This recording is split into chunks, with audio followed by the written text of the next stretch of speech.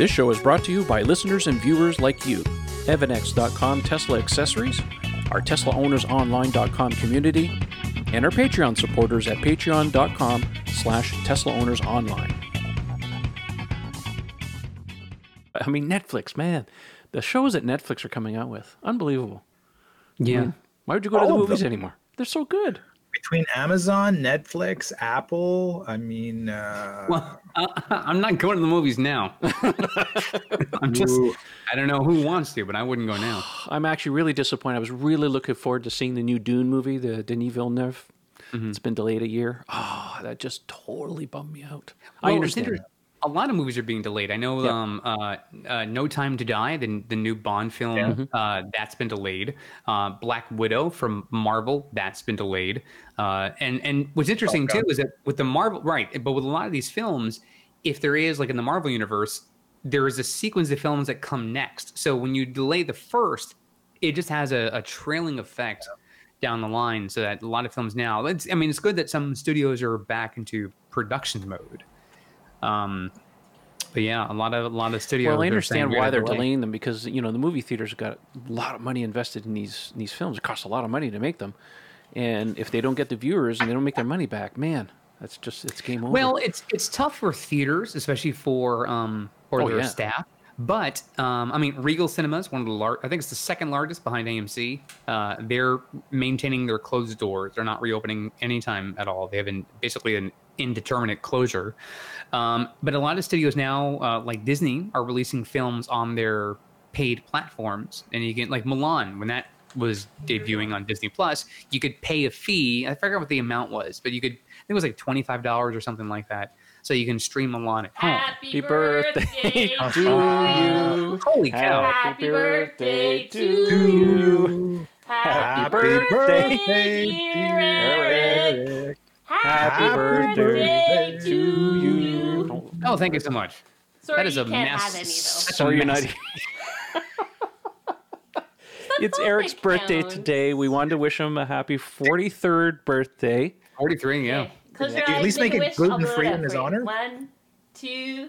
Close your eyes. Close your eyes. Blow. 1, 2, 3. Make a wish. There you go. Amazing. I hope it all That comes audio true. is going to sound great over the podcast. Well, we are recording it. It'll go out. Yeah. Chocolate ganache cake. Oh, that sounds delicious. Sorry, it's Sounds not delicious. gluten free, but you're No, not you know what? here, It's- so I guess it It's doesn't totally really fine. matter. It's not gonna. There's no harm gonna come afoul because I'll send you a virtual piece. Okay, virtual piece. Thank I'm going you to so get the much. real one, though. just one. Yeah. Well, Yeah, it's true. Beth, 40, actually, it's 43 Beth. years of age now. Oh, well, we're all getting older. I We're not was- getting any younger. I was telling my girlfriend yesterday, I'm going to go to sleep tonight and wake up tomorrow a year older, but look all the more younger. Yeah. Emmy's birthday's and Bev's birthday's on the weekend. It's actually on Sunday. So, yeah, lots of fun. Well, welcome everybody to the show. We always have a little bit of light banter. We thought we'd throw it into the show because it's always fun to discuss. I know we haven't done a show in a little bit. We have lots to talk about, so we thought we'd sit down tonight and go through some Tesla news. Actually, before we get into that, Ian, we have a bit of a thing to talk about. Tell us a little bit about TestLetter. The test calendar actually is Test what we calendar. wanted. Thank you. Yeah, test calendar. TestLetter is the guys that do the wonderful newsletter, so we'll Yes. give them a plug too. Who's aging here? Oh boy! What's that, Sonny? Oh. Get off my lawn. Yeah. So Test Calendar is a really cool project whereby they've put together a calendar which has all sorts of cool events in Tesla history. So on X day, it's the 10th anniversary of such and such a thing. Back in 2009, the first Roadster appeared, this sort of thing. It's got all sorts of cool factoids, beautiful photography of all your favorite Tesla models on it. And each month features a sponsor. And I think almost all of them have some sort of a code that'll get you discount on their goodies. And this year, I am sponsoring one of the months. Hey. So if you want to get yourself some Evolveware, if you get yourself a test calendar, you will be entitled to a discount off of all of the goods in the Mad Hungarian Evolveware store. And best of all, it goes to the profits generated go to a good cause. It's, Rails to Trails Conservancy. Thank you. Exactly. Which is a cool project whereby they're converting all of these disused rail lines all over the U.S. into hiking and biking trails. Awesome. Yeah. So, Trev, if you could put a link for both those things, where to Absolutely. order the calendar in the show notes, and as well a little thing on the Conservancy, you can read up on that. But yeah, I think it's a really fun project. It's a cool item, and yeah, you get some bonus discounts on some of the items, your favorite Tesla items, along with it. So what's not to love? Yeah, it's awesome. Yeah, so as Ian said, I'll put a link in the show in the video notes. So if you guys want to check that out, definitely go and get some calendars. I've had one in the past. Beautiful photography. So looking forward to that. As more cars come out, we're going to shoot some other stuff in there too. So be looking forward to see some Cybertruck and some Roadster in the next couple of years. That'll look pretty cool. Well, having said that, we have some Tesla news to get into. Tonight's first story, let's just dive right in. What the heck, right? Comes from Business Insider. Don't normally link to these guys, but it was a neat article. They're basically saying the first Tesla in New York City just hit the streets as the taxi. So the New York City taxi company here. The cab is operated by a company called Drive Sally. They completed more than 100 trips on the first weekend of service. But instead of running the taxi 24 hours a day like they do other cars, they run it in a shift so they can charge it overnight. And this is kind of interesting. One of the first problems the drivers reported was that passengers had trouble getting in and out of the vehicle because of the door handles. Go figure. Yeah. Yeah, that's always been a bit of a problem. I mean, I think that's the Model 3's probably its weak point when it comes. I mean, as an owner, we understand how the cars work. It's all fine, but not a time goes through. When I take somebody for a car drive and they get a little weirded out by the door handles, I think, not the first time we've seen that. Anyways, going on to say that the Model 3 has medallion number 8P86. It's the only electric taxi cab in the city, according to public records. And let's see here. What else did they say? Oh, yeah, there was something else down here I thought was kind of interesting. They were going on to say that one of the drivers, actually, they're going to add more of these cars in the future because it seems to be working quite well. This was interesting right at the end of the article. It says one of the drivers couldn't handle the stress and brought the car back after depleting only 50 miles with a 220-mile range. Really? Yeah, somebody couldn't handle it. And another had no problem draining it down to 5 miles of range. He bets that so he bets in the long run the taxi and rideshare drivers will be willing to pay an extra bit for the car that doesn't need to be fueled up, given that gas is one of the driver's expenses. Now, I had a quick look at supercharge.info, great website, just to see what kind of superchargers are in Manhattan. I count 4 of them. Actually, there's a 5th one on Mott Street, and it says it's only accessible to monthly permit holders. Anyways, all of the superchargers on Manhattan Island are the urban 72 kilowatt ones, and they're spread out geographically quite far. So, for supercharging, it's not the best place. Manhattan's pretty dense. So, yeah, it makes sense for right now. I think once they add more cars, I think it'll be better because then they can just keep switching them and just rolling them over and stuff. But anyways, congratulations. I think this is great. I would love to get around in Manhattan in a yellow taxi Model 3. That's awesome. Once they add some cars like the Model Y, maybe some other cars would be really quite nice. I think more municipalities need to do this electric taxi thing. Let's face it. That and the police cars, which is cool. We're starting to see a couple more cities in the U.S. The police department in what's that town in Illinois? I think it's Illinois. They were running it. Anyways, it's been a really good success. So, yeah, I mean, it does a couple of things. One, which is it lessens the air pollution because you're getting a lot of the carbon monoxide out of the air, but also it's less noise pollution, which dense cities tend to have. So if you have quieter cars, and then you have hopefully people can hear each other more in the streets, and you can really get that New York City feel of some guy going, "Hey, what are you doing over there? Hey, Vinny, I'm walking here." I think my biggest memories of going to New York is just the sheer amount of sirens that are going on all the time at every hour of the day. That's a bit much. I mean, we had a 5-alarm fire here the other day. I don't know, some car was over here on fire or something like that. Lots of fire trucks going by. Anyways, I'm pushing my mayor here in town, very progressive, nice guy. Trying to get him to do some stuff with electric vehicles as far as the city fleet is concerned. Sometimes you got to be careful though because of the optics of that. With the public, they always think that these are $100,000 cars. No, they're not. Yeah. Right? but it is one of those things. But I think a lot of that is just education. And as things progress, the cars get cheaper and cheaper. So I think in due time, we're going to see more and more of that. So I think it's also a matter of trying to let people know, and for budget planners, this is really a big conversation for them when it comes to city planning. But there's a higher upfront cost for buying the vehicles, but your savings come in a relatively short period of time because you're not then spending maintenance fees, you're not spending gasoline fees every day. It's easiest to plug in the car at night at the facility, of the city's ownership, and then just charge the car that way. So it's a matter of just having some economist sit down with them, their budget planners, and sit down and say, hey Tom, we're able to save a lot of money. If we replace these 5 gas cars with these 5 electric cars, here's the savings we see over the next 10 years. And then that's enough to go, wow, we're saving taxpayer dollars. Then it's a noticeable figure that they go, well, it's a worthwhile investment. Yeah, it's always an education process. Right? Yeah. Because, obviously with the optics, when you say Tesla, everybody thinks, oh, it's a 6-figure car, right? Even though it's not true anymore, but that stigma is still there. So yeah, it's very much an education process. But the thing is that more and more manufacturers, as they come out with cars, not everybody's doing $100,000 electric car these days, right? You got Kia, you've got the other guys coming on board. So it's just an education thing. Yeah. So, all right, we got another story courtesy of our friends at Tasmanian. It looks like Giga Shanghai, the factory in China, is on track to possibly, I have to say that very carefully here, possibly produce up to 550,000 units in 2021, and some 100,000 of those earmarked for export. You have to be careful here because the possible run, you have a possible capacity and then you have a run rate.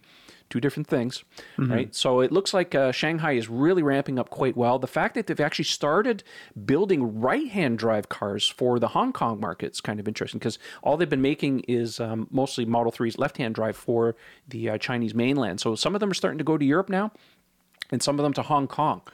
So Shanghai is really coming on strong. I think it's, what did they say here? Now, with further confirmation, a Tesla Gigafactory Shanghai production target is 550,000, 50,000 more units than were previously reported. And of the 550,000 units, about 100,000 units are slated for export, along with some 10,000 Model Ys. I haven't seen any evidence of the Model Y portion, phase 2 of the factory coming online yet, but it shouldn't be very long. There were some Model Ys spotted around the Shanghai factory in the traditional camouflage garb that a lot of the car manufacturers use. So it looks like they're probably starting some basic pre-production of the cars. So I don't expect it to be very long. I would say probably January, February, I think probably somewhere in there. So yeah. What's amazing about these figures, and I love this Ron Howard movie. It's so underrated. Yes. Gung Ho. Yeah. Right. There's a classic. I got to go download that one again. 15,000 cars.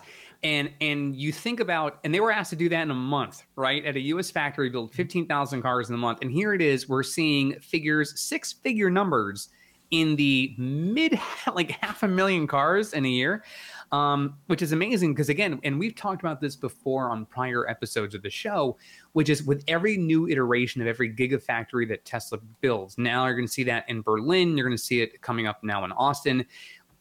Their production ramp up between building the factory itself, getting the employees hired and trained, and then be able to produce the vehicles. It's just going to continue getting faster and faster all the time. Fremont, part of its limitation is its size. And even when you start adding GA lines, essentially building tents outside to have the ramp up for Model 3, it's amazing they did it for sure. But again, you're limited to a very small space there. But now you have unlimited space to build these things. I don't know where we were. We had a technical difficulty, folks. So if you're kind of wondering where this conversation's going. Oh, okay. So what I was saying is that with every new iteration of their factories, they're able to produce it. But Fremont, as I was saying before the cutoff, Fremont really just has a size issue, but they were able to kind of accommodate that and get around it by building extra lines outside in these large tents, which proved to be crazy, but also ingenious at the same time, as most of what Tesla does anyway. But now with Berlin and Austin, when those figures come to fruition in the next few years, it will not be surprising to see them produce something close to what China is able to do right now. Now, will they do it as the same efficiency? Maybe not. We know that when China puts its foot down, things really go at high speed. I mean, we see that now with Apple and all the different resources that are being made over there. So it's an impressive figure as it is, but I just, like I said, we're going back to the gung-ho thing. I just could not help but think about that film and building 15,000 cars in a month. And here it is now, China's just blowing that number out of the water. Yep. Good classic movie. I'm going to have to definitely watch that. Thanks for reminding me again. It's got Michael Keaton, Mimi Rogers. It's a great film. If you're too old to remember it or too young to not know what the hell we're talking about, Ron Howard directed it. It's called Gung Ho. It's honestly a great film. It's got such great comedy, but also some good stuff. George Wendt is in it. It's a classic, U.S. manufacturer working with a team from Japan. Just go watch it. Yep. Go watch it. All right. Our next story is about Tesla submitting their filings to do battery cell production at the Gigafactory in Texas. This comes courtesy of our friends at Teslarati, so a hat tip to these guys. So apparently Tesla has filed their papers that will allow them to do cell manufacturing. Now, we kind of knew right from the beginning that this was going to happen. I mean, Elon kind of alluded to that fact that they were going to do that. They will be making the new 4680 cells, but according to the report in here, it looks like the cell manufacturing is not in the first stage of the plant build out. So, these plants are always built in stages. So the first stage will be largely for Cybertruck production, maybe some Model Y, and then cell production will come online later. So yeah, looking forward to that. Our good friends, there's a what is that YouTube channel here? The guys with the oh my gosh, I'm so tongue-tied tonight. I'm going to bring up this tweet here. Our friend Joe Techmeyer, there you go. Here we go. I had to go to Twitter for it. Anyways, they run a YouTube channel. They fly drones over the Gigafactory on a regular basis. Go check them out. I'll put a link in the video description. You guys can go check out their YouTube channel. Definitely making some progress. They're still at the footings stage at this point for the presses and some of the pylons that they're going to put in there. Anyways, on Twitter, he posted some really neat pictures, and I'm going to bring them up here real quick. These were taken on November 8th, some progress here at the Gigafactory, so you can see some of the footings that are going in. But interestingly, some of the walls that are going up have a Tesla logo stamped into the concrete. That's pretty cool. And they've erected a Tesla... I don't want to call it a tombstone. It's a sign. It says Gigafactory. It's not a tomb. It's concrete. It's pretty cool. Oh, here it is. Right here. There's a tombstone. No, here it is. I'll bring it up here on Twitter. There you go. It says Tesla, Texas. Anyways, it's a nice wall with an inlaid concrete logo. Anyways, pretty cool. Go check it out. So anyways, good progress there. Can't wait to get my Cybertruck out of that factory. So yeah, Texas is moving along, doing well. And the Roadster eventually, whenever that happens. Actually, Roadster is going to be built out of Fremont, somewhere in Fremont. I don't know if the actual factory itself or some other facility. Elon's house. Yeah, Elon's house, actually. Well, he lives in Bel Air. Actually, he sold his house in Bel Air, didn't he? Yeah. Eric, you'll like this one. Next story. Will I? Yeah. Someone was asking, Jason on Twitter was asking, any chance of seeing Tesla insurance in Florida? Elon says, yeah, probably in 3 to 6 months. Probably. So, probably. Elon time. Elon time, right? So that's why even Elon's recognizing 3 to 6 months. That's Elon time there for sure. So those of you looking for some insurance in Florida, well, maybe you can look forward to that in 3 to 6 months. I do wonder though, because Florida is a no-fault state, how that affects rates. And because of like Tesla insurance, just from a general conversation, it's still very new, and not every state has it. Insurance in Florida, not always that cheap. Especially if you live in a congested market like I do here in the Tri-County area. So I'd be very interested to see what the rates would eventually become. But Florida's own restrictions on auto insurance will make it very interesting to see how Tesla insurance is affected. Yeah, by I Florida kind of law. wonder the same thing too, because where I live in Ontario, it's a no-fault state as well, or province. Insurance is not cheap here either. Right. Yeah, a lot of bad drivers.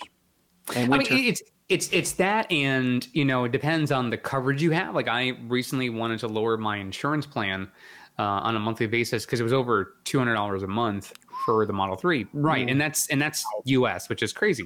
So I was able to lower it down just by increasing the deductibles to a higher amount. So yeah, if something were to happen, I might have to pay more out of pocket, but at least I'm saving more on the front end. So as long as something doesn't happen, I end up saving a bit. But yeah, my insurance here is not cheap at all. Wow. It's not. Yeah. Yeah, I used to pay 129, but over the last year, it's been like 85, $88 or something. And like that. it's strange too because the Model 3, so my prior vehicle was a Honda Fit, and now I have a Model 3. And the Model 3 is remarkably, I mean, not that my Honda was not a safe car. I have more safety features now. But my rate went up because of the value of the vehicle. So I mean, and I understand that, but again, just we are a cesspool of accidents here, and there's a lot of uninsured drivers in Florida. And statistically speaking, this is known in the U.S. The elderly cause more accidents than teenagers. And that's certainly true for people here in Florida, because we have a very, very large demographic of those who are retiree age and older. So yeah, we'll see if it's that 3 to 6 month year window when the numbers do get released and it becomes available. Because again, I would be interested to see what the rates would be. Because again, I'm already paying now $180-ish per month for my car. Will Tesla Insurance be more competitive if all the other figures on that policy are the same? Now, Ian's in Quebec, and insurance there works a little differently. How can you quickly explain it in 30 seconds or less? Well, it's no fault, and it tends to be very cheap, but that's because your personal injury stuff, et cetera, quite a bit of is carried by the car's license itself, the license plate. So we pay hundreds of dollars a year to register the car for the plate. Holy cow! Oh yeah, it's it varies. Mine was exorbitantly expensive the first year because the car exceeded $75,000. There's an additional luxury tax for every $1,000 it is over the limit. So the first year it was like $450 or something, and out of the blue this year it dropped like a rock. It like came down to like $260. I'm like, did they make a mistake? Don't tell them. It's like the property assessment, right? Don't tell them about the taxes. Exactly. So maybe they eliminated it from EVs. I didn't go looking. It's kind of like a don't ask, don't tell at this point. I really don't want to know as long as it stays there.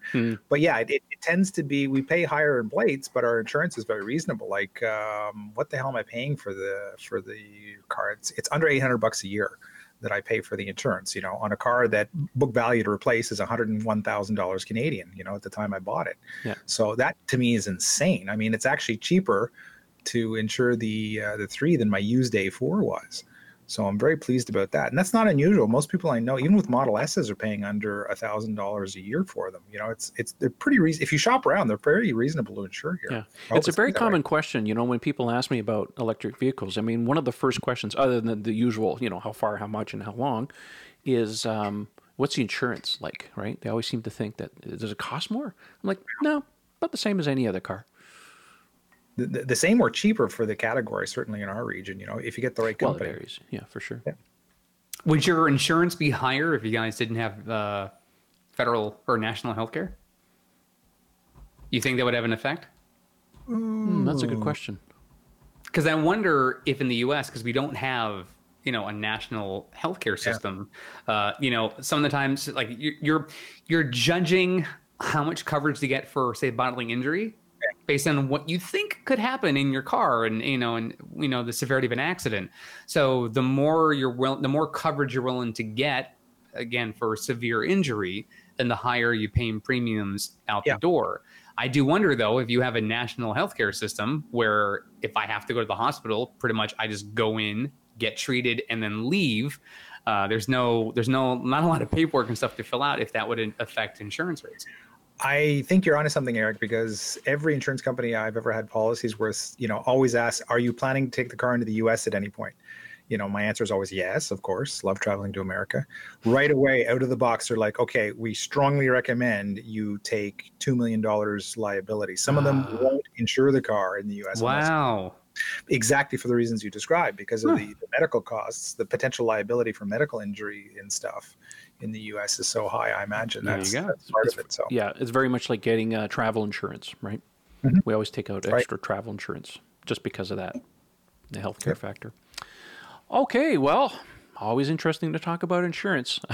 On a lighter note, Teslaquila finally went on sale this past week, and of course, completely sold out. $250 a bottle. I've got a picture of the bottle here for those of you who are watching the podcast on YouTube. Well, you can see it. If you haven't and you're listening to the podcast on audio, head over to our YouTube channel. You'll be able to check it out. When you say a picture, the one in the solar advertising? Yeah, well, I'll get to that here in a second. yeah. I thought it was kind of interesting because, well, the bottle is actually a beautiful design, and it turns out the bottle was designed by Javier Vendura. So a good shout out to Javier if you're watching. Great guy working over at Tesla there. He's one of the chief designers at Tesla underneath Franz. And it's basically the same shape as the lightning bolt icon for the charge icon on the Model 3 screen. Now, to your point, we discovered that Tesla had snuck in an Easter egg on us for several months. Now, I have some pictures up here. These are courtesy of our friend Raj. So Tesla in their stores have these beautiful large picture murals of the what they call Power Everything, which show the solar roof and the solar panels and stuff. Anyways, this particular picture that I have up here on the screen, which is a beautiful, looks like a California modern house. He went in and took a picture, and if you zoom in, here's a second picture, and you look at the kitchen table, what's sitting on the kitchen table? A bottle of Teslaquila. So Javier went on and he says, we snuck that in there. I totally forgot about that. But yeah, it's been under your noses for months. So yeah, good one, Tesla, for sneaking that in with us. Actually, the other Easter egg that's in some photography that not a lot of people probably know about, unless you've actually camped out in your car, is turn on camp mode. So once that screensaver comes up with the campfire, with the tents. So if you look between, I don't have a picture of it here, but anyways, if you look between the two chairs and there's some trees in the background, there's a Cybertruck hiding behind the trees. So lots of fun there. Yeah, here's the tweet from Javier. He says, we had fun designing this one. Never a dull moment. Cheers and enjoy responsibly. So yeah, lots of fun. It's so beautiful. I mean, I would have ordered one to my U.S. address and paid the horrendous import duties to bring it in. Oh, yeah. $250 converted to US dollars plus whatever you'd have to pay to import into Canada, it would have been astronomically expensive. But it's a collector's item. That's the thing I don't understand. If you're paying for the bottle, and not the tequila, then it's a waste of money. Like the tequila is part of the value of it, but I can't imagine spending. But I can't imagine spending $250 on a bottle of tequila and then not drinking it. Like either that's some good shit, and I'm gonna enjoy it over the course of my time, but like I can't imagine spending that much for something. Like imagine when if someone says, "Hey, you want to buy the new iPhone 12 Pro Max?" and I'm like, "Great, but you can't unbox it. It's just gonna sit on a shelf." Yeah, that sounds crazy. That's what this is with Teslaquila. Like, are you kidding? No. Well, my opinion is Tesla has a history of doing these one-off products. No, I'm not saying the surfboard. Tesla, the surfboard. I mean, that's a collector's item. But you can use it, right? Like I know. So I'm not a drinker. If the bottle was a little less, I mean, yeah, okay, you put it on the shelf. I mean, does it appreciate? I don't know. Is tequila one of those things that actually appreciates in terms of flavor, like whiskey as it does? ages? Yeah. Does it age? Does it want? Is it like that or like a wine? It's not like a barrel liqueur. So it's not like whiskey where you age it and that's certainly good. Like Dewar's, the longer you age it, the better it gets. Or even certain wines. Tequila is just once it's fermented, once it's done, it's done. Oh. So you can drink it in whether it. I mean, it's one of those things where I got a bottle of Octomore Scotch that's worth a couple $100 upstairs. Yeah, I mean, listen, my parents have alcohol that I think predates my birth. So I mean, it's, but I used to have a bottle of I'm not a big fan of hard liquor. I used to have a bottle of 1991 Dom Perignon. Wow. Ooh. Yeah, it was given to me by the house builder when we built our first house. Yeah, I think it's worth a lot of money now, but I don't have it anymore, so whatever. So yeah, kind of fun. So yeah, anyways, they say it's sold out, I'm sure, and they actually got, and I don't know anything about this stuff, but apparently they use a very reputable distillery to make these things, so it doesn't look like it's limited, at least for now. Could be in the future. So if it does come up, watch my Twitter feed. I'll let everybody know once it comes back into stock. But yeah, it sold out very quickly. So, yeah. As everything Tesla does. All right. The next story is about Cybertruck. I actually have two different things about Cybertruck. Are we going to see some details about the Cybertruck soon? Someone had asked if we were going to see, this is back at the beginning of the month here. Mm-hmm. Someone on Twitter had asked, will the Cybertruck be an ass kicker too? Well, it's basically a tank from the future. That's what Elon said. And someone else had asked if we were going to see any more details, and he said maybe in a month or so, and that was on November 1st. So we may or may not get some details on more of the Cybertruck towards the end of the year. I think the timing works about right because we're coming up on the 22nd, which is the first anniversary of the reveal of the Cybertruck.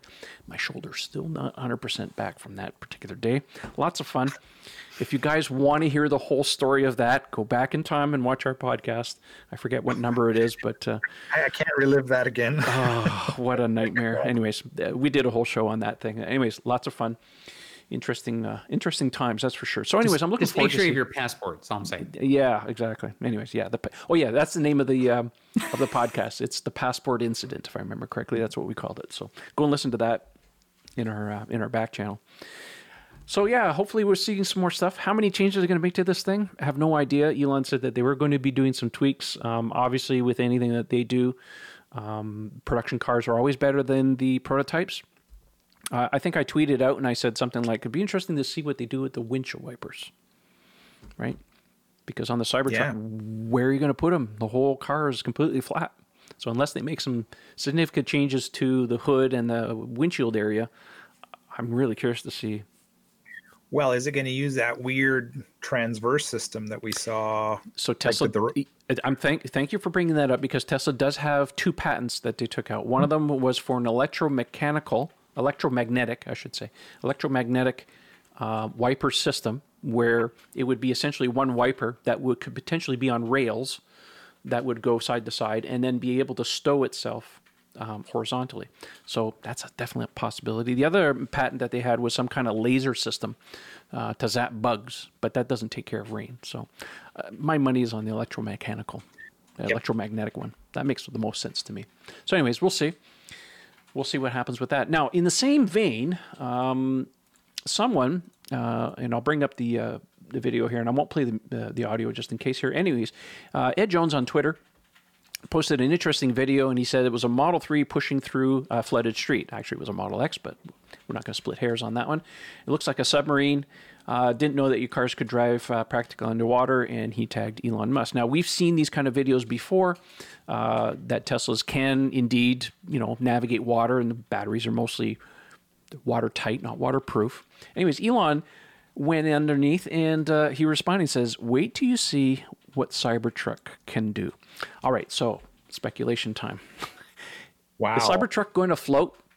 Do we think it's going to have boat capabilities? I mean, we know it's going to have some pretty good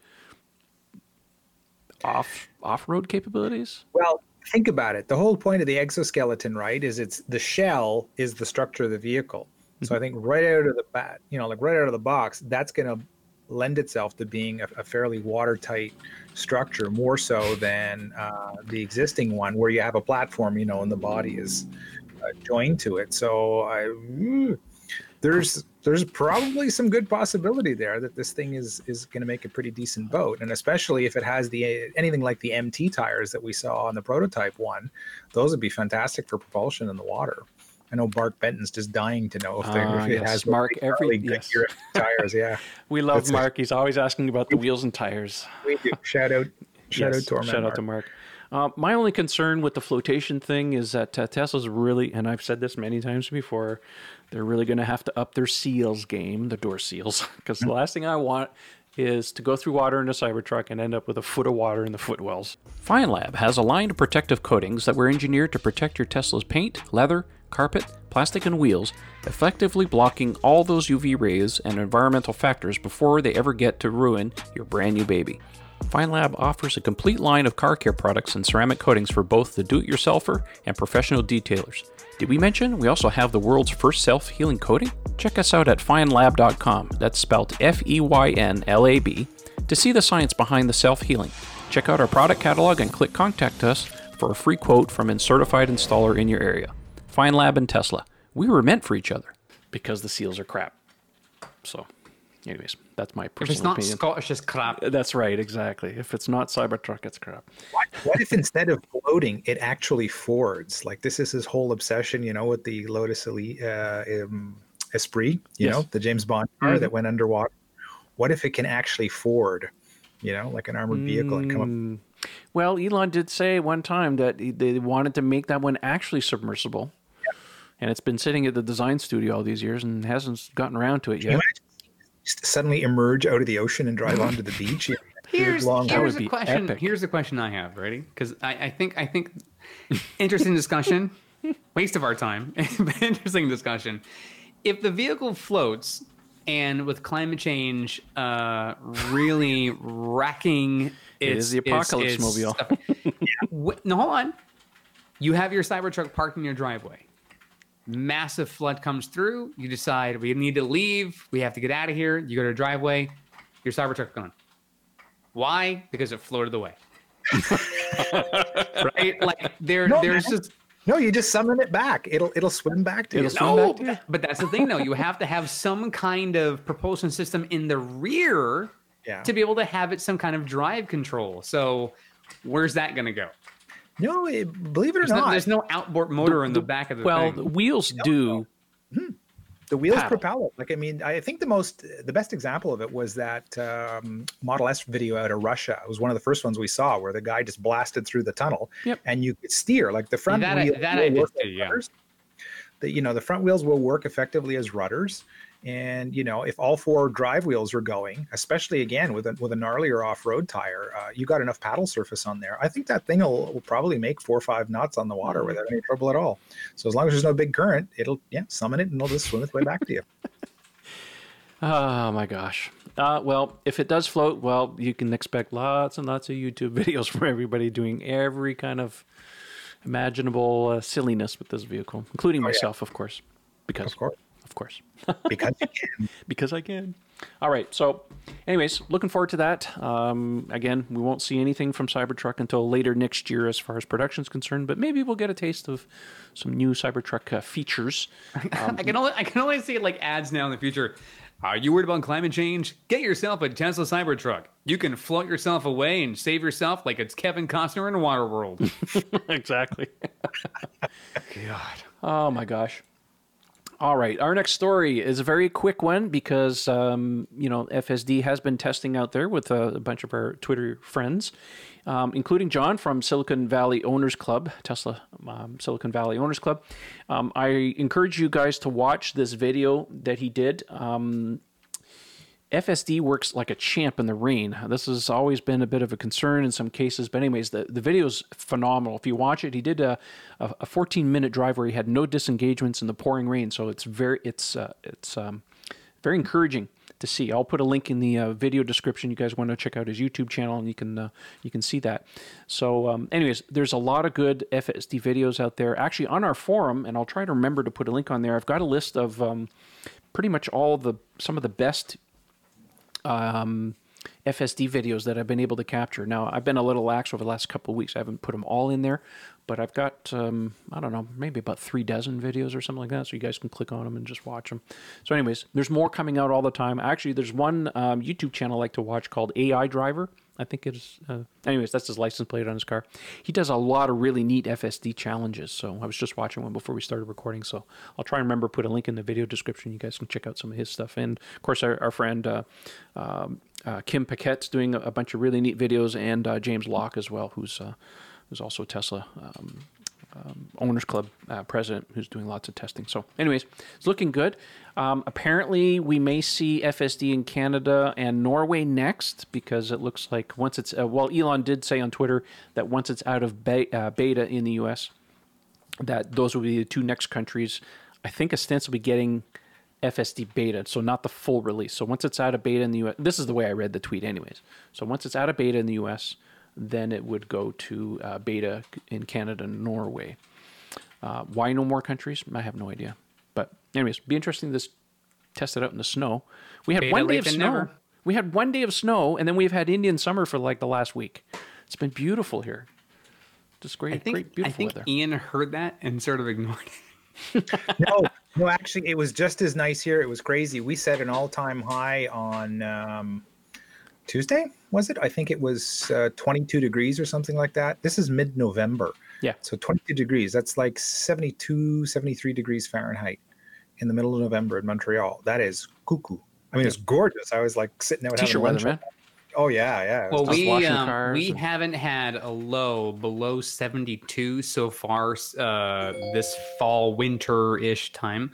I mean, it's not officially winter yet, but for some places they're experiencing winter. But we haven't had it yet here in South Florida. It's the latest in the year that we've ever had on record where we have yet to have a low temperature of 72 degrees or lower. Yep. So I'll take it. Hey, if winter was like that around here all year round, I'd be great. I'd be happy. Yeah. Well, it's again a reflection of our changing climate. We're seeing this Atlantic hurricane season, some just incredible figures coming out. We just had a tropical storm impact us here in Florida twice, coincidentally, and we're just seeing record numbers all over the place. There's now another system developing in the Caribbean, as we discussed. There's another storm in the Atlantic out there. We could conceivably see 30 named storms this Atlantic season. Oh. I mean, we're well into the Greek alphabet. Like the next storm would be Iota. Oh my gosh. So right, it's insane. But there's theories now that these systems could last longer going inland further. Which is amazing. Not long ago, Iowa had what seemed like hurricane-like conditions in the system out there. So it's not surprising that we consider weather anomalies. To me, it's more of an indicator this is the new normal. Yep. Yeah. So people who think like, oh, I can't stand the heat, go to the Northeast, go to Canada, and they'll tell you, no, we're having summer-like conditions. Yeah. Well into the fall. I mean, I know Trevor will tell you there was how many days ago did it snow in Toronto? Was it earlier? Was it late last week? It snowed 1 day. Right. You had like a light snowfall. You're like, it's too soon. Yeah, and here it is. You're like, honey, can you get my shorts from the dresser, please? Pretty much. Right. Like that's how Canada, like Alaska's seeing in crazy high temperatures. The Arctic is basically melting. So it's not surprising that Canada has these warm weather conditions in the middle of November. We usually get a few days at the beginning of January too. We get a nice warm spell as well. It's the jet stream. We're right in the middle of it, so and it's getting more. That's exactly what's driving these incredible ups and downs. Like, I mean, we had snow just at the end of April last year, and 30 days later, we almost cracked our all-time highest temperature ever recorded. We were just shy of 100 degrees Fahrenheit a month after we had snow. That's retarded. Like it's completely makes no sense. In California, which is known for its very nice weather for the majority of the year, especially like in places like San Diego and Northern California, they had such high temperatures this year that LA, people were essentially sweltering and having heat-related illnesses because there's no AC there, unlike here in Florida where we technically have AC in most of the places we build. So people who are not used to these very, very high weather conditions are like, what is going you see these really weird weather occurrences all around the world. And everyone's like, yeah, I mean, just you name a country, name any continent, and you'll find a list of either extremely, really bad weather systems, hurricanes, any kind of cyclone that there is, massive flooding, mudslides, high temperatures, whatever. I mean, you're just seeing these pop up everywhere all the time. And then, hey, let's add a global pandemic on top of that. Right? It's what a year. Well, on a different note, our next I know. How do you segue out of this? I know. I know. But you know what, though? Happy to talk about. These are the days of our lives. But let's talk about Spotify. Yeah, exactly. So our friend Dan Berkland on Twitter did some testing with the latest 2020 4410.1.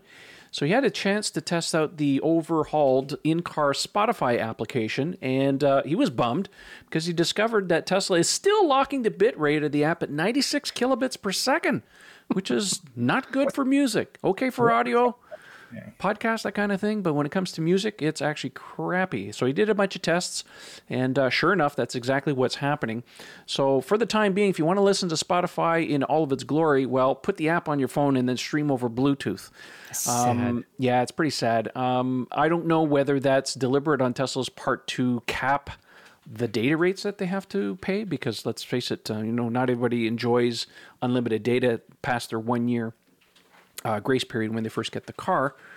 So, yeah, unfortunately. So, yeah, I think there's a bit of a push on the internet now to say, Tesla, is there any way you can increase that? My opinion is 128 should be the bare minimum. Yeah. Because, anything below that is just junk. I mean, 128 is pretty crap, I know a lot of guys are like, well, we want lossless or everything. Okay, fine. I mean, I'm older. I can't tell the difference between certain bit rates and other ones when it gets too high, right? Because, you lose the lows and you lose the highs. So, but I 256 would be nice. I'd be happy with that. I'd be thrilled for 192. Right? It's not that much more in terms of file sizes. So I don't know. Well, you know what? I had this thought the other day when I was driving my loaner Model S, and then I got back into my Model 3. It would be wonderful if at some point Tesla had a way of upgrading from LTE to 5G in their vehicles and give owners the option to pay to have 5G service were available. Because then you're getting faster downloads, which would allow you to get the higher bit rate that you're talking about. But if you have the owners pay to have that service, just a flat rate, whatever they get, you basically open that capacity, and whatever costs you're incurring, well, basically the owners are paying for it in a flat monthly fee to be able to have, faster downloads and everything else. Because at some point, LTE is going to be outmoded. It's going to be outdated. There are pointers. I think Green found some stuff, I think, in the latest firmware pointing that there's a possibility of 5G coming to cars in the near future. So I don't know if that's part of the refresh or possibly a modem upgrade or something like that. I mean, phones are starting to go to 5G now. I mean, it's been around for some time. It's just waiting for the carriers to put up the antennas to really take advantage of that. So that would be my question: is the modem in the car good enough? I know when I imported my Volt into Canada, GM for free upgraded the modem to get it to, was either for 3G or 4G here, because it didn't have it. The US cars didn't have it, so they actually had to change the hardware out in it. Interesting. Mm-hmm. Yeah, but I mean, if the technology in the vehicle is just because of how dated it is, I mean, who knows how long they've been using the same LTE antenna in the vehicle? I mean, it's obviously been in the cars for some number of years. If they've relatively used the same component time and time again, I'd be interested if someone out there, maybe we could do the homework, but if you're in the audience and you want to look at the catalog, the parts catalog, and just to see, maybe there's a clue into there if they've used the same one across all four vehicles or not. But yeah, at some point it'd be hard to not make that change from LTE to 5G. It'd be hard not to. Well, I know in the S's and the X's, the board that they use in the MCU is very modular. There's a lot of different circuit boards that all click in. Modem was certainly an upgrade. There was a time Tesla was offering, actually they're still offering, I think, a $500 upgrade for cars that have the older modem to upgrade to the new one. Matter of fact, they're actually offering a radio upgrade as well for some of those cars. Some of the people upgraded the MCU2 lost, I think it was AM or FM transmission. I think they lost AM for quite some time, and then they lost FM transmission, but now I think they make an upgrade available for that now too, for those that want that. Yeah, you can get FM back, but not AM, if I remember. Well, AM is my understanding is that there's a lot of interference from the motors and the power electronics and stuff. That's why they can't really use it. So they're streaming the AM stations, over the modem type of thing. But if you want FM now, apparently you can get it. I believe, don't quote me on this, but I think it was a difference in the wiring harness. Okay. When they did the MCU upgrade, they didn't get around to doing the wiring harness. But anyways, I don't know. Maybe one of you Tesla technicians can chime in on that. Send me a DM or something like that. All right, so our last story tonight is actually courtesy of our friend Ian, who tweeted that, the Minister of Environment, Benoit Charette, confirms that Quebec's provincial EV rebate program will be available until the end of 2021 and foresees it continuing on for several more years. Woo! Yeah, that was nice because we were not sure if this current administration was going to go forward with it. It was very shaky in the beginning. You know, they tend to lean fiscally conservative. And this was a hard sell. And I really have to put out huge props to my friends at l'AVEQ, l'Association du Véhicule Électrique de Québec, who are very fast. Yeah, exactly. Who are quite influential, and have a good relationship with the various provincial governments we've had. And I'm sure they were instrumental in it. But just the way things are leaning nationally right now in Canada, I think, they understand that our role here in Quebec to be a leader in this is really important. And even if it still costs a little bit of money, the outcome is worth it. Because how insane would it be for us to end a program in one of the only places on planet Earth that runs essentially on 100% renewable energy? It wouldn't make any sense. So not only have they guaranteed it to the end of 2021, but if you go and look at the line entries in the budget for the next 4 years, it's there. And there's actually more money being allotted to it in the next 4 years. So I was thrilled about that. So happy to see that. I wish more provinces would get on that. We had a good one here in Ontario until it was clobbered. At least we still have something at the federal level, but then again, it's also capped and stuff. So at least at the federal level, it's fair for everyone. Like in the U.S., when you had the federal tax credit, everybody qualified. But it was tied to a manufacturer. Now, of course, Tesla at the beginning of last year, gone. Or actually, beginning of this year, I think it was phased out, right? So, yeah. I'm hoping Ontario is going to come back because, I listened in. I was this information was announced at the Electromobility Canada conference, which was virtual this year. Mm-hmm. And I logged in for all 2 days of it. And there's a huge amount of push, both from provincial and federal governments, to capitalize on the switch over to EV technology. Like we really want to bring in everything from full-blown auto manufacturing to component manufacturing to R&D, like really harness all the resources and make Canada like an EV attractive to everybody in the EV ecosystem. That's really what the focus is on. And there's a lot of money. We're talking billions of dollars now that are in the pot to make this happen at all the different levels when you combine it. And Ontario now is the focus of a lot of it because Ford's announced just a couple of months ago that the Oakville assembly plant is going to be converted all EV. They're going to have 5 electric vehicles being manufactured in Oakville starting in 2025. Fiat Chrysler, same thing, announced that they're going to be building out of the Windsor factory EVs starting the same year in 2025. So now with all this EV manufacturing coming in, how can Ontario as a province, be still ripping out chargers and not supporting anything as far as the EV market goes? It's counterintuitive. I have to think there's going to be, if nothing alone, just the Canadian Auto Workers Union is going to want to put pressure on them. It's like, look, this is our livelihoods here. We need people to buy these vehicles. You've got to get on board with it. So hopefully that'll swing them back, the business opportunity. Well, let's hopefully they get on board with that. It shouldn't be a political issue. I mean, quite honestly, right? Because it affects everybody. Yeah. Well, that brings us to the end of our stories. I did send out a tweet earlier today to see if we can get some people to ask us some questions, because here on the podcast, we do like to answer viewer and listener questions, and you guys certainly delivered.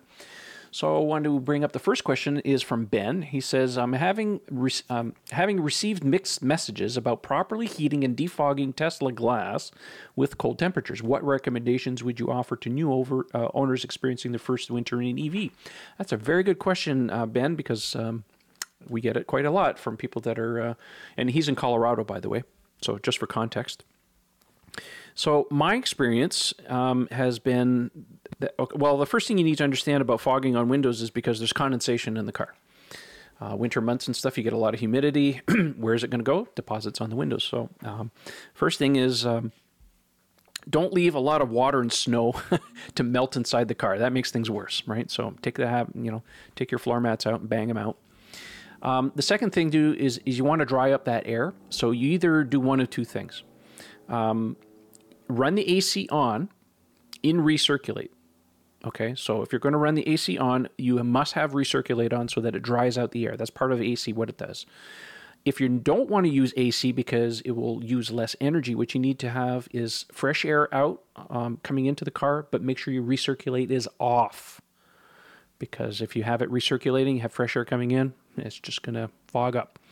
The other thing that I found is not necessarily relying on auto as much. What I tend to do is I set it at a comfortable temperature, and I will set the fan speed. Now, on my Model X, it was different than the Model 3 because the HVAC systems are very different. But I tended to put the vents a little higher so that we get up under the windows, and leave the fan setting at, 4 or 5, whatever was comfortable, not too loud.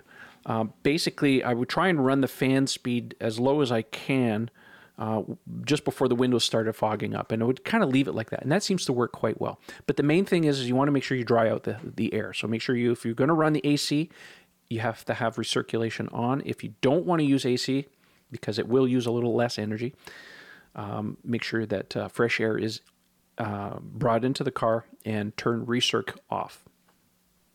Ian, do you want to add anything else? I was just going to say, what's funny is I know there were a lot of complaints on that when the Model 3 first came out with window fogging and that sort of thing. And I noticed this early on in the first winter. Yeah, you had to do exactly what you're describing, Trev, to optimize the performance.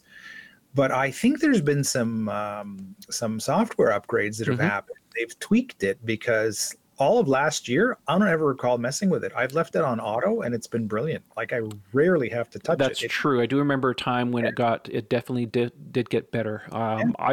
When I had my Model X, I was fighting with it constantly. So, of course, that's prior to the Model 3. Those are the main things. I think, extreme situation, like you said, like a lot of humidity in the car, you might want to optimize it manually. But I think most of the time now, the system's got it sorted out. Yeah. So just make sure you don't have a lot of moisture in your car. That's the main thing. All right, next question comes from Kevin. He says, how long after the Plaid Model S debuts at the end of next year do we expect to see a Plaid Model X? Do you think it will have over a 500-mile range as well? I'm going to say that pretty much at the same time, if not shortly thereafter. If they do still intend on bringing a Plaid Model X, I still think in a lot of ways both cars will share quite a bit of components, at least drivetrain wise, battery. I mean, not bodies obviously, but drivetrain, battery, and I think a lot of it really boils down to how much are they going to re-engineer in this car? Are they really going to rock the boat on this thing? My belief is that it will definitely get the new 4680 cells, so that entails a complete new battery pack. So at that point, do they design something that will house the cells in a pack that will fit in the existing body, or are we looking at something completely different? I don't know. It's also hard to speculate though there will be a Plaid Model X when we've seen no mention. There's nothing on the tracks. They haven't tested anything. So having some of the DNA of a Plaid Model S make it into a tweaked, refined, I guess we can call it, Model X. Maybe there are some inclinations to doing that, but we know the Plaid Model S is a beast unto itself. I don't foresee them doing anything like that for Model X, since there's been, mind you, we saw glimpses of the Plaid Model S on the track in Germany how many months ago? Like, we saw it a long time ago, and and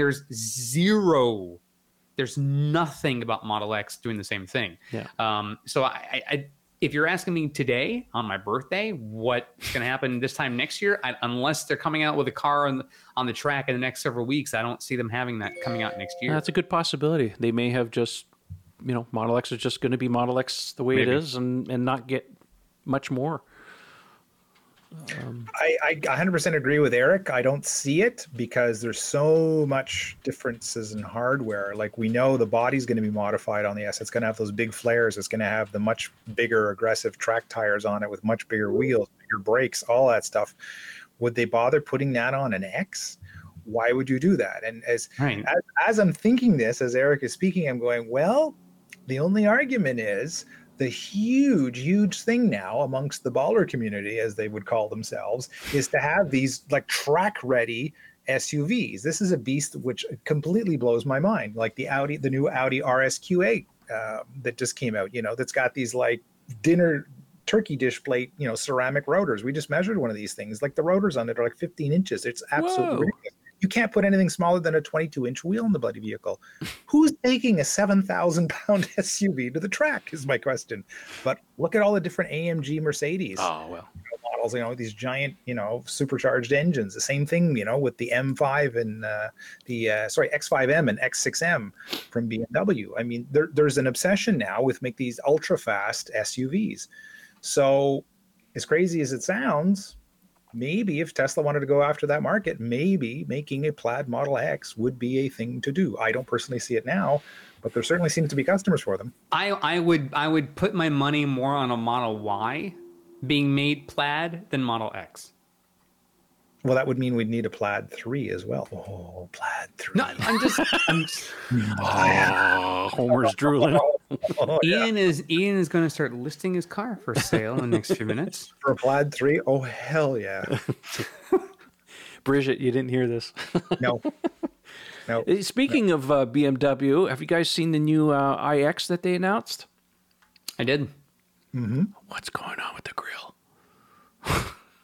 I don't know. It's not the craziest one I've ever seen. It's they're getting into Lexus territory now. I mean, it's just getting redonkulous now with these grills. Yeah, oh well. Anyways, this is not the BMW podcast, but I thought I had to say it. All right. Next question comes from, and I can't read it. BLK Tony Soprano, Black Tony Soprano. I don't know. It's on Twitter. He asks, he says, Ryan McCaffrey, good friend of ours, hey Ryan, said that he had a source saying that the Cybertruck would have a range of around 560 miles. Do you think that the Plaid Model S will have a similar range, or will it be greater because it weighs less? That's a very good question. Well, I think a lot of it boils down to, are they going to put the Model S on a diet? We don't even know how much the Cybertruck's actually going to weigh. Well, a lot. How big is the battery pack on the Model X or Cybertruck? Yeah. Plaid. Is it 200 kilowatt hours? Don't know. That was my guess, was around that. In order to get 500 and some odd miles of range from that truck, I think it's a 200 kilowatt hour pack. And I don't know if you... 4680 cells? Yeah. His question really is, will it get the range? We already know Tesla has released the figures for Plaid. Exactly. 400 what was it? 600? I'm in the design studio now. I'm trying to pull out the... why didn't I think of that? Guys. I should have my V8. Plaid, if the design studio would hurry up. The Long Range Plus gets 402. Plaid gets 520 plus. Well, there you go. 520 plus. Okay. So more than 520. Mm-hmm. There's your answer. Yeah. Now we know with hypermiling, what's the roadster going to get? Here's a great one. Ready? With hypermiling, could the Plaid Model S get 1,000? Oh, sure. If you're driving 20 miles an hour, right? Yeah. So depending upon how you're driving, you certainly could get 560. Oh yeah. Yeah. Ian won't. Ian wouldn't do it. Ian would get 260. That's probably max. I'd be happy to track 300. So what do you think the roadster? Do we think the roadster would do 700? Oh, it might even do more than 800. Well, look, it would seem common that whenever someone's hypermiled an S or a 3, they've been able to, roughly speaking, double the rated range, right? Mm-hmm. When they've been going like the 28 mile an hour regime. So if the roadster is, genuinely going to do 600 miles, then 1,200 miles is not out of question. Imagine that. You could drive almost all the way from Montreal to Florida without charging. Why would you want to do that, though? Don't come to 28 Florida. miles an hour? No, don't come here. No, we'll leave. We'll meet you somewhere else. Don't come here. Gosh. Okay, we'll go to Colorado. It's nice there. Okay. Yeah. Okay. You can go spend some time with Ben and show him how to defrost his car. All right. Next question comes from Rickden707, who's in Australia, by the way. He says, how to stop the greedy governments from applying an EV tax to replace fuel levies? Oh, that's a really good question. There are many places out there have applied EV taxes because they think that they're losing road taxes that help pay for sorry, let me go back and say Infrastructure. infrastructure costs, because let's face it, if you're not buying fuel, because part of that fuel is the taxes that are used to improve infrastructure, roads and so on and so forth. Personally, I don't think that there's quite enough EVs on the road to really make that big of a dent. So I think it's a little premature to be doing that. However, someone could make a case to say that eventually something has to give. So, you could either front end it, maybe on the licensing part of it. I don't know. I mean, what are your thoughts on this, guys? I have Eric this has idea. Okay. All right, go ahead. So Eric. so the news came out today that the state of Texas, and we're recording on a Thursday, so this is in the last 24 hours this came out, but Texas is trying to get a bill passed in their state house that would tax clean energy programs much higher than the things that are bad for us, like oil and gas, right? Like things that are basically harmful to Earth's environment. They want to go, well, we're just going to tax you a little bit, just a smidge, just so you got to pay something, right? But if you're going solar, hydro, and wind, hey guys, listen, your stuff is really cool and all. It's very Austin awesome, but we're going to have to tax the hell out of that. So I feel like here's I've always been arguing this for a long time. And I'm going to pose this question knowing there is no answer. Why is fast food, which is more harmful than good, cheaper than the healthy stuff? Why is it more expensive to buy, say, a bag of apples than, say, a steak dinner, right? So it depends on the apples and how cheap the steak is. But anyway, you get the point. Wow, where are you getting your... Listen. Lums, just Lums, whatever, right? So is Lums even open anymore? I have no idea. Anyway, so I've always said that there should be a flip the script situation in a lot of ordinances. So to me, there should be a fast food tax. The things that increase healthcare costs, yes, cigarettes, fast food, things like that, things that are harmful to the environment. Gas, oil, things like that. Those things should be taxed higher to discourage people from actually doing it. And then take those costs, because like here in the US, we subsidize corn, wheat, and many things. Instead of using that to make cheap effing cereals, use that to make fruits and vegetables and things that are actually healthier for people to consume, less expensive, which makes them want to eat more of it. If you did that with, EVs and electrification and things like that, and, using winds, water, and solar, then yeah, you not only then allow the job sector to grow, you then encourage people to reinvest in that job sector. You then tax the things that, because right now no one's going to give up their lawnmower anytime, but if you want to get gas for that, well, it's going to cost you a bit more money, which then would make you go to get electric appliances and electric lawn care equipment. Have you been to Home Depot recently and looked at appliances or like garden tools? Mm-hmm. Everything's electric now. Yeah, it's so there is getting harder to buy those gasoline things. But yeah, anyways, but ideally, it's still like, here in Florida, for example, I still see gas stations for less than $2 a gallon. So for people who are thinking of going electric, right now there is no incentive to do that. When like Tesla owners or people who are interested in Tesla, well, that EV credit is gone here in the U.S. Right? Certain states will give you some incentives, but ideally we're seeing federal governments and state governments sort of waning on that, just taking their foot off the pedal and not really accelerate that transition because they're saying we don't have the capital. And I'm saying you can get it by actually taxing the things that people are consuming on a daily basis that are actually doing irreparable harm to both themselves and to the environment. You just in a nutshell described the carbon tax principle, which I think is the absolute best way possible for everywhere around the world to get us out of the situation you're in. And if you talk to any economist, even fiscally conservative economists, they will tell you that's the way to do it. Never mind putting a regulation on this and forcing people's hands. I mean, we all know, especially in the US, how much people hate to be told what to do. Put a tax on the thing that's bad. Let business decide. Business will always figure out the smart. Or even cap and trade.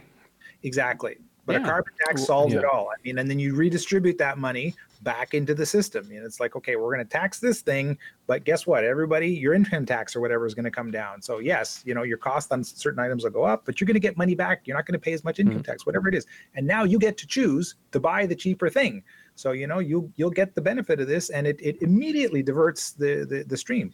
Instantaneously, everyone's going to want out of it. I just can't for the life of me understand why governments, and this is not any specific kind of government, but why governments as a whole are making it more and more difficult for individuals and for companies to make the transition. We know the science. It tells us we know it's better. Okay. And they're just stupid to not want to make that change. When their consumers basically lining up at the door with cash in their hands going, we're willing to buy, and they don't want to do it. Well, here's the lobby groups. Okay, there you go. Thank you. I was just about to say that. That's the biggest 100%. problem. It's 100% what it is. You would think in a capitalist economy that people would listen to the consumers who are the ones who are deciding how they're going to spend their dollar. Unfortunately, the lobby groups basically own the governments now. Very much. So what they want, they get. Yeah. So unfortunately, that's just the way it kind of works. If they were to stop the lobbying and make it illegal, a lot of that stuff would get cleaned up. But unfortunately, that genie's out of the bottle. All right, we really have to move on here, guys. Sorry. Last question of the evening comes from Lester. He says, any update on Tesla producing a CCS adapter? Oh my gosh. Yeah, everybody is asking about this. So the last I saw about a CCS adapter, other than the one in Europe, which they make for the S and the X, is they were testing one in Korea. Mm-hmm. In Korea, they use the same Tesla plug that we do in North America, the proprietary plug. And there was a CCS adapter that was spotted in Korea being tested. So they took a CCS and they plugged it in, and So that's the last we saw of it. Typically with Tesla, this kind of thing, I mean, they're all real quiet until they're done testing, and then all of a sudden it just pops up on the Tesla store. It's just like nobody says anything. It just shows up one day. Same thing with the CHAdeMO adapter for Model 3. We knew that they were testing it, and they said nothing. And then all of a sudden one day it was just like, got a software update, and hey, now it works. So I think it's going to be the same way. I think we're going to have a discussion I'm actually having a discussion with Kyle, actually. I think it's on Monday. Anyways, that's a story for another day, about the future of CCS and CHAdeMO and all these other things.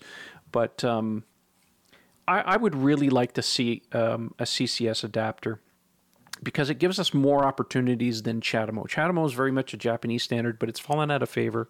CCS is where it's at. Model 3 has been designed to use CCS because it's got the larger charge flap. That's what they use in Europe.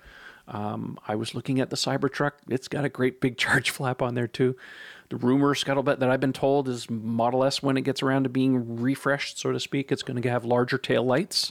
So to me, that indicates possibility of a larger charge plug in there. Because if you look at the Chinese Model S, they've got a separate door on the side of the cars for their charge plug, the GB adapter, which is big. It almost looks like CHAdeMO.